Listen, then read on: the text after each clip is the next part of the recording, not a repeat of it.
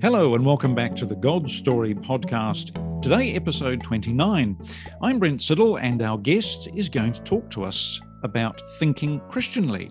He's Charles Kotherman, a pastor and planter of Oil City Vineyard Church in Oil City, Pennsylvania. He's the program director of the Project on Rural Ministry at Grove City College and has taught church history at Fuller Seminary and Pittsburgh Theological Seminary. And his new book from IVP, InterVarsity Press America, is called To Think Christianly, A History of L'Abri, which of course is Francis Schaeffer territory in Switzerland, Regent College and the Christian Study Centre movement. And Charles joins me together with my co-host Ian Reid, Redo, who we could never forget, from King's Grace Presbyterian Church in Palmerston. Gentlemen, hello to you both. Hello, it's good to be with you. And it's good to speak to you, Charles. And Rita, are you there too? I am here. Thank you for having us again. Oh, that's all right. No, I brought you in because you're directly involved in this sort of thing. Charles, how do we best think Christianly then?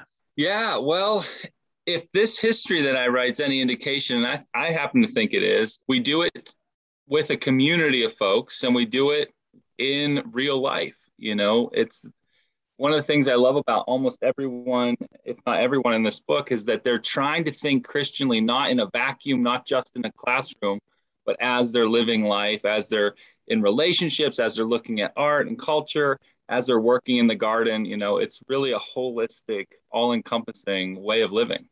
So thinking Christianly involves all of life then, not just part of it. Yeah. And you know, of course it's intellectual, but it's also relational and spiritual and vocational. It's everything. What does thinking Christianly involve? Well, so for people like Francis Schaeffer, thinking Christianly meant that we really thought about the fullness of life underneath the fullness of the gospel, right?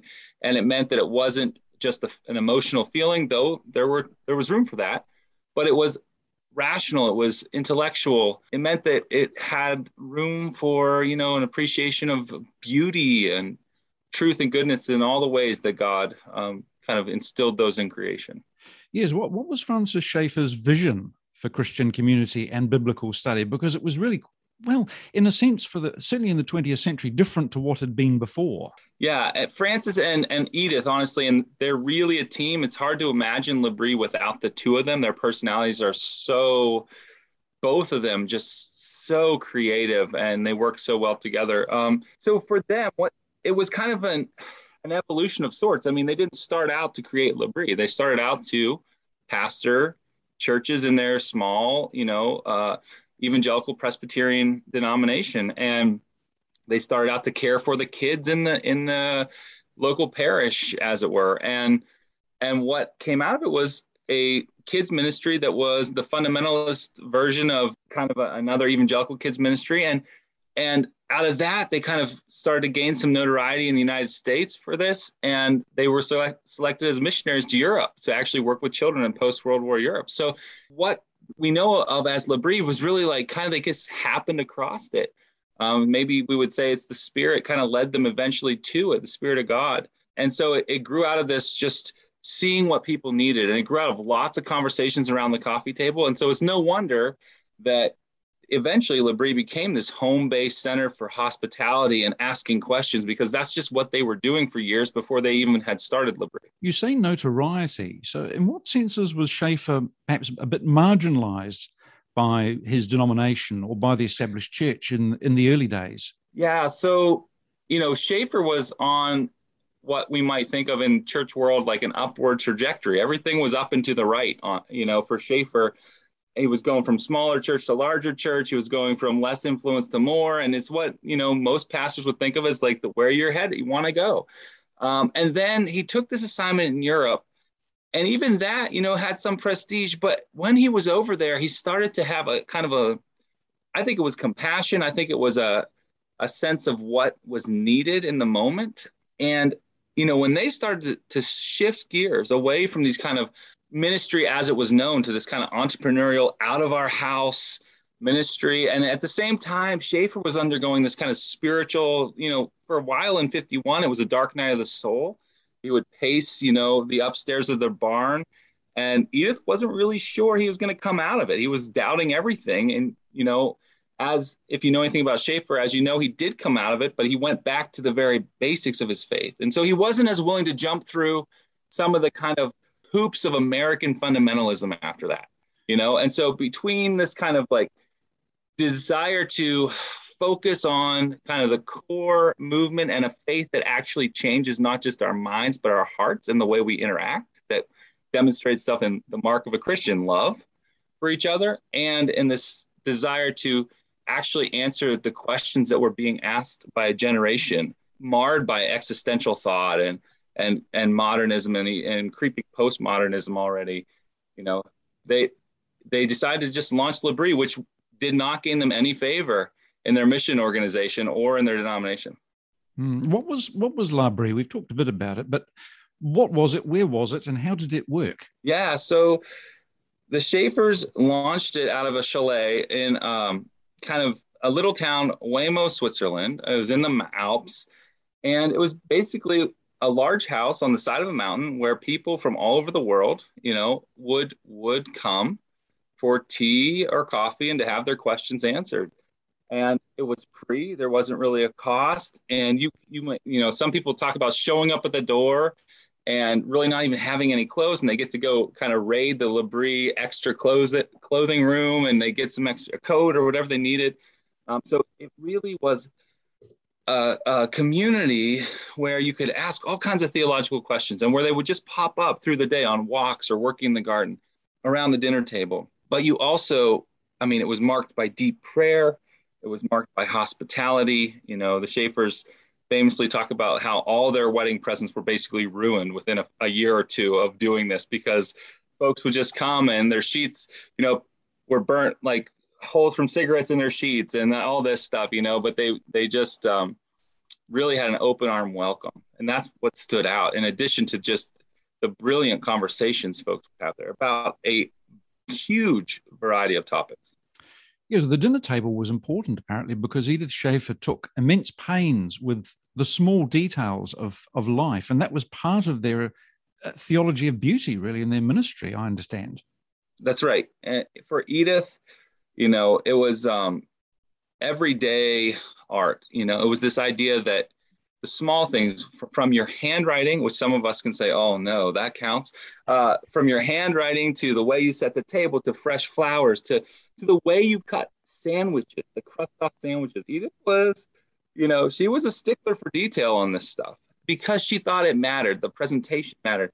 Learning to sit at a formal dinner mattered, and so if you think about the wide array of folks who came to L'Abri, you had everyone from like presidents' sons to folks from the middle of nowhere, in Central America, in central the United States, in the heartland, in Kansas. They hadn't ever seen high culture, or from Africa or from, England. It was all over the world.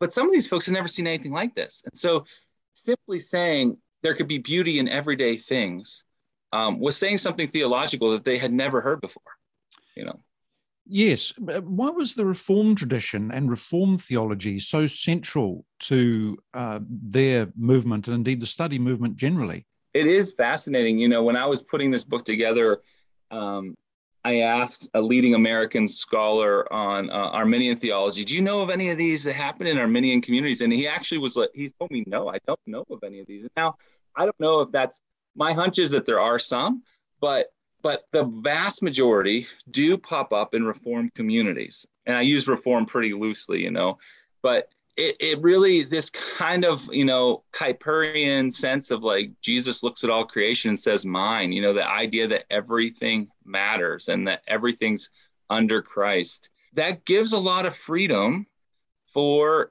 actually appreciating culture and not just, putting up walls against it, or not having simple dualisms between what's in and what's out, And I guess the Reformers were deeply committed to taking theology to the people, which really is what the study movement's about. That's right. And one of the people that highlights this is someone that was influenced a little bit later by Schaeffer, and that's R.C. Sproul. So R.C. Sproul had this enormous ministry, passed away just a couple years ago, had an enormous ministry geared to lay people.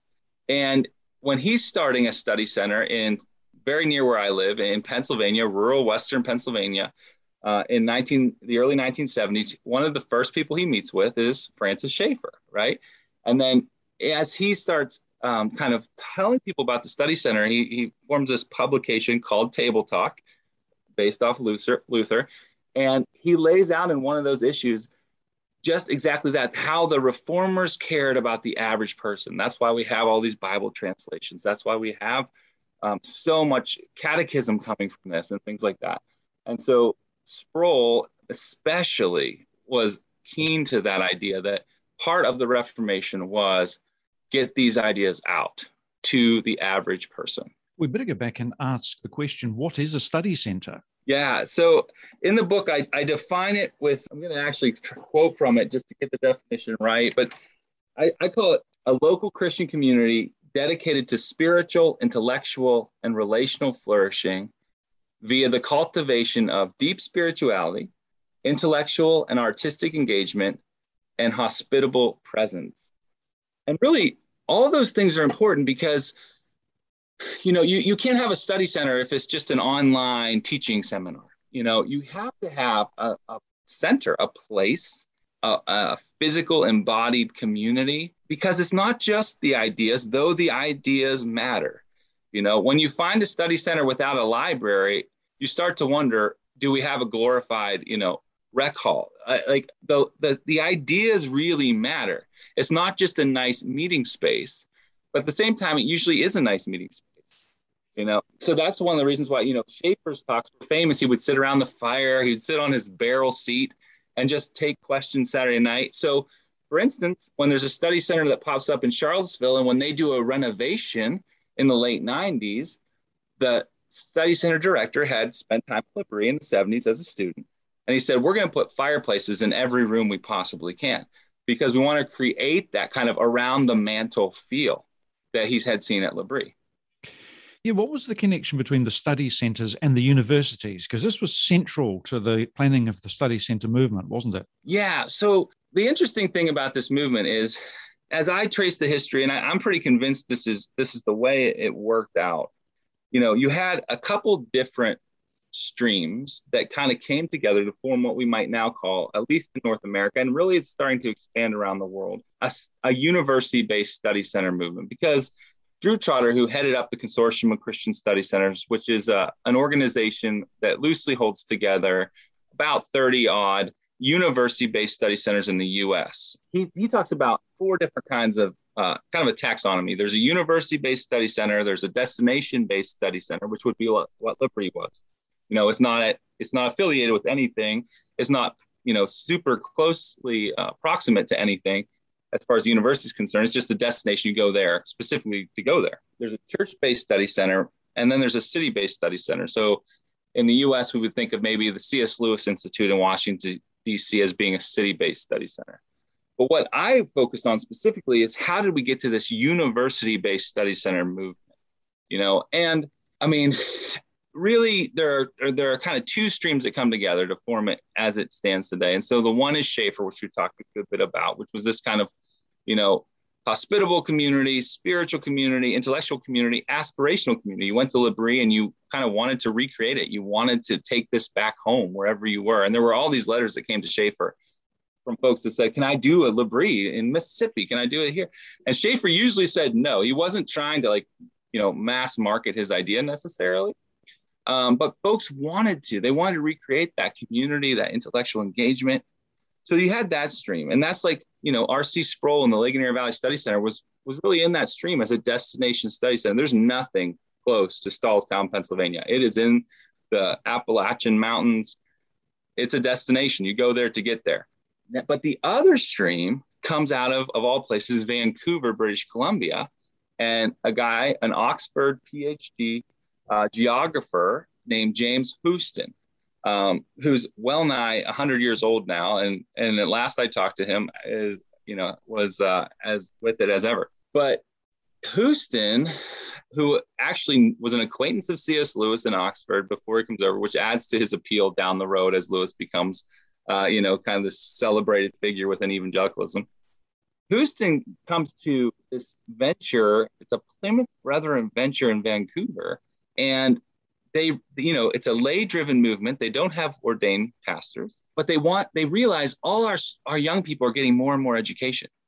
And so Houston comes there and he works with them, and the Vancouver committee was already well underway. And so they bring Houston in. So it's like a combination of Houston's personality and a lot of great scholars who are already doing great work. People like Carl Armerding and Ward Gass. So together, this group forms a little school in Vancouver, British Columbia, Canada, called Regent College.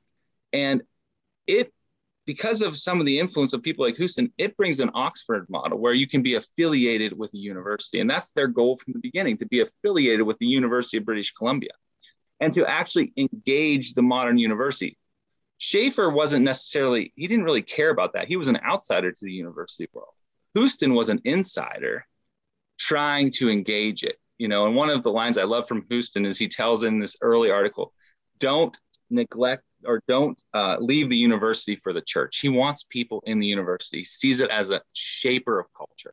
And so Regent, which is a whole nother story, we can talk about more later if you want, but Regent and L'Abri work together to shape this movement based around hospitality, based around ideas, based around spirituality. It's very aspirational. When you go to either of these places in the late 60s, early 70s, you want more. You want to take it home. And so out of these two streams converging, we get this movement based around place, based around hospitality, based around intellect that sets up shop near major universities in the United States. Well, Rita, I'm going to bring you here in with the next question too, please. Why is it important for Christians to engage with universities and university students, Charles and Rito? Rito, you actually engage with students, and Charles, you probably do too. You go first, Charles. Oh, okay. Well, that's right. We're going to save the best for last on this question. So Rito will be second. I'll just agree. Yeah. Well, obviously, Houston was right. They saw it coming. In the United States, at least, following World War II, we had this baby boom. And a generation of students kind of came of age in the 60s and early 70s from that baby boom. And it was the largest number of students in the university ever. And there were things like the GI Bill over here that paid for schooling for, veterans. And so government policies were funding all this Cold War era stuff. And so long story short, there were a lot of students in the university. And Houston saw this is going to be a trend. There's only going to be more and more influence at universities going forward, which is the case today, right? If you want to think about how culture gets shaped, if you want to go upstream, you go to university classrooms and you think about what's being taught, what's being caught, maybe more than taught on campuses. And this is a real culture shaping institution, right, across the board in whatever country you're in. But it's also a moment in students' lives where they're really open to, considering like giving their lives to something, right? It could be a philosophy, it could be the gospel. And so it's an important moment in students' lives too, to engage them. Rito, your thoughts? Why is it important to engage with universities and students? Well, I'll just agree with Charles, but everything that you said there.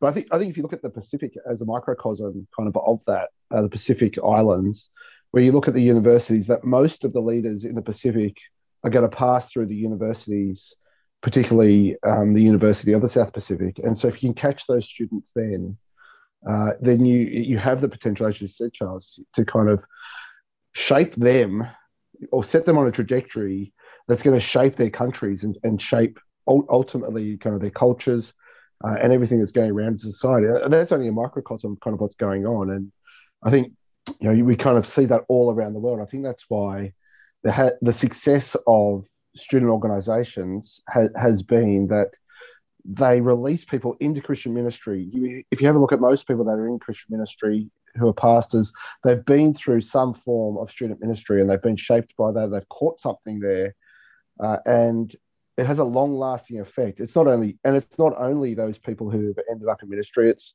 mums and dads who've gone to work and who are shaping their kids, and just I think the wide-reaching effect is so important. Yeah, and this isn't just about student ministry. It's really about lay theological study. Charles. This was the central key underpinning theme behind the student center movement, wasn't it? That it was theology for the people.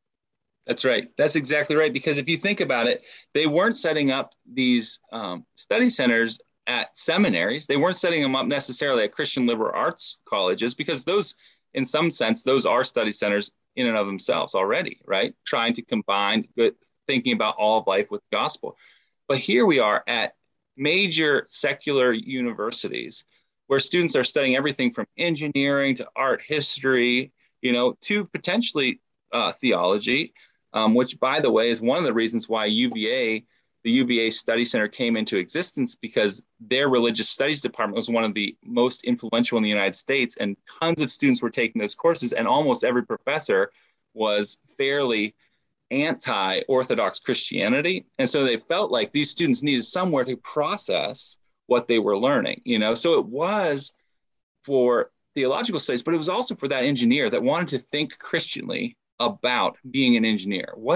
How do I be an engineer unto the Lord? How do I glorify God in my thinking as an engineer, but also in what I do and the decisions I make, and also in all the other spheres of my life, my family, how I spend my free time, all of that. And so universities were this great space where, you had people working on all these different things. And if you really believe that Jesus actually is over all creation, all these spheres of society actually matter and actually could be influenced by the gospel, then it was just a great kind of melting pot of all these ideas and potentials and ways to see faith worked out in life.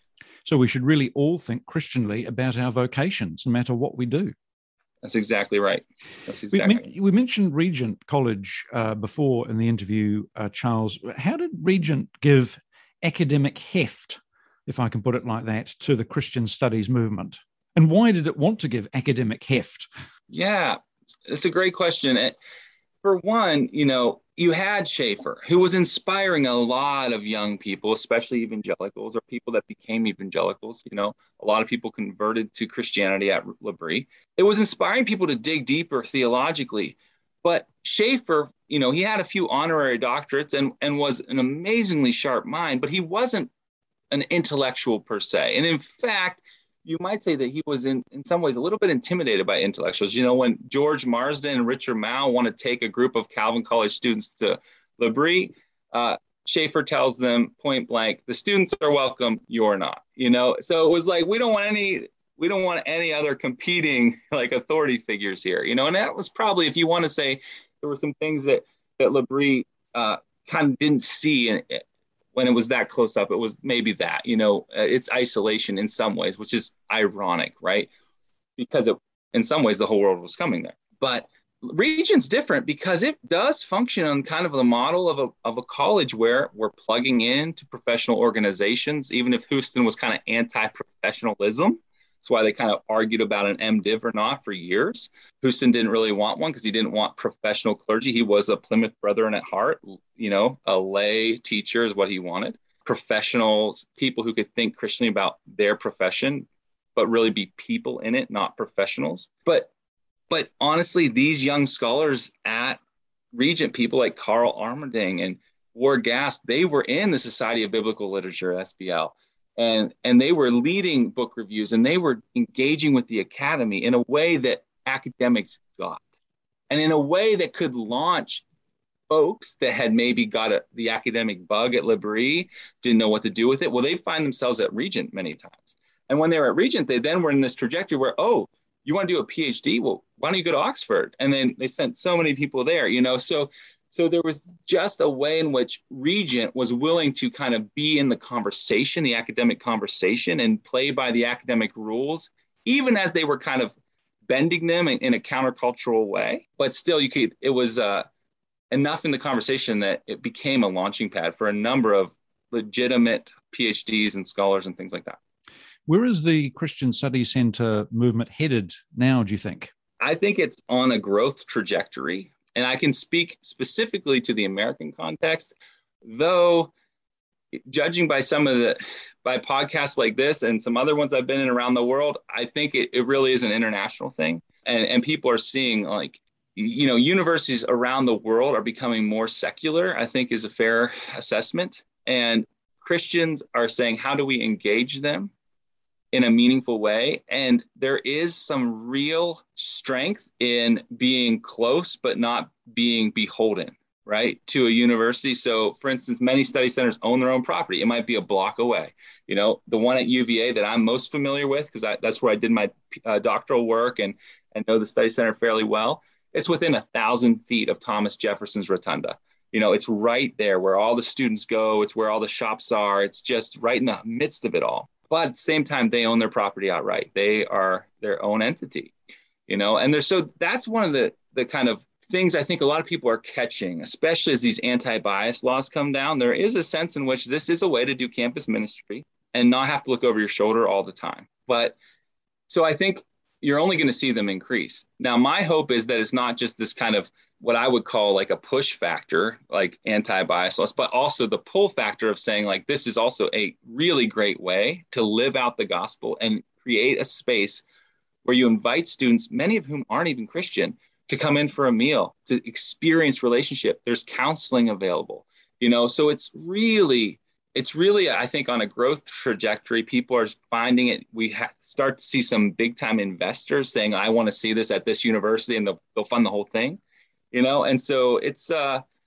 many of the study centers have done capital campaigns recently. The one at UVA just launched a $9 million capital campaign to add another third onto their building. And I think they're halfway there, so it's really growing. Yeah, it's fascinating.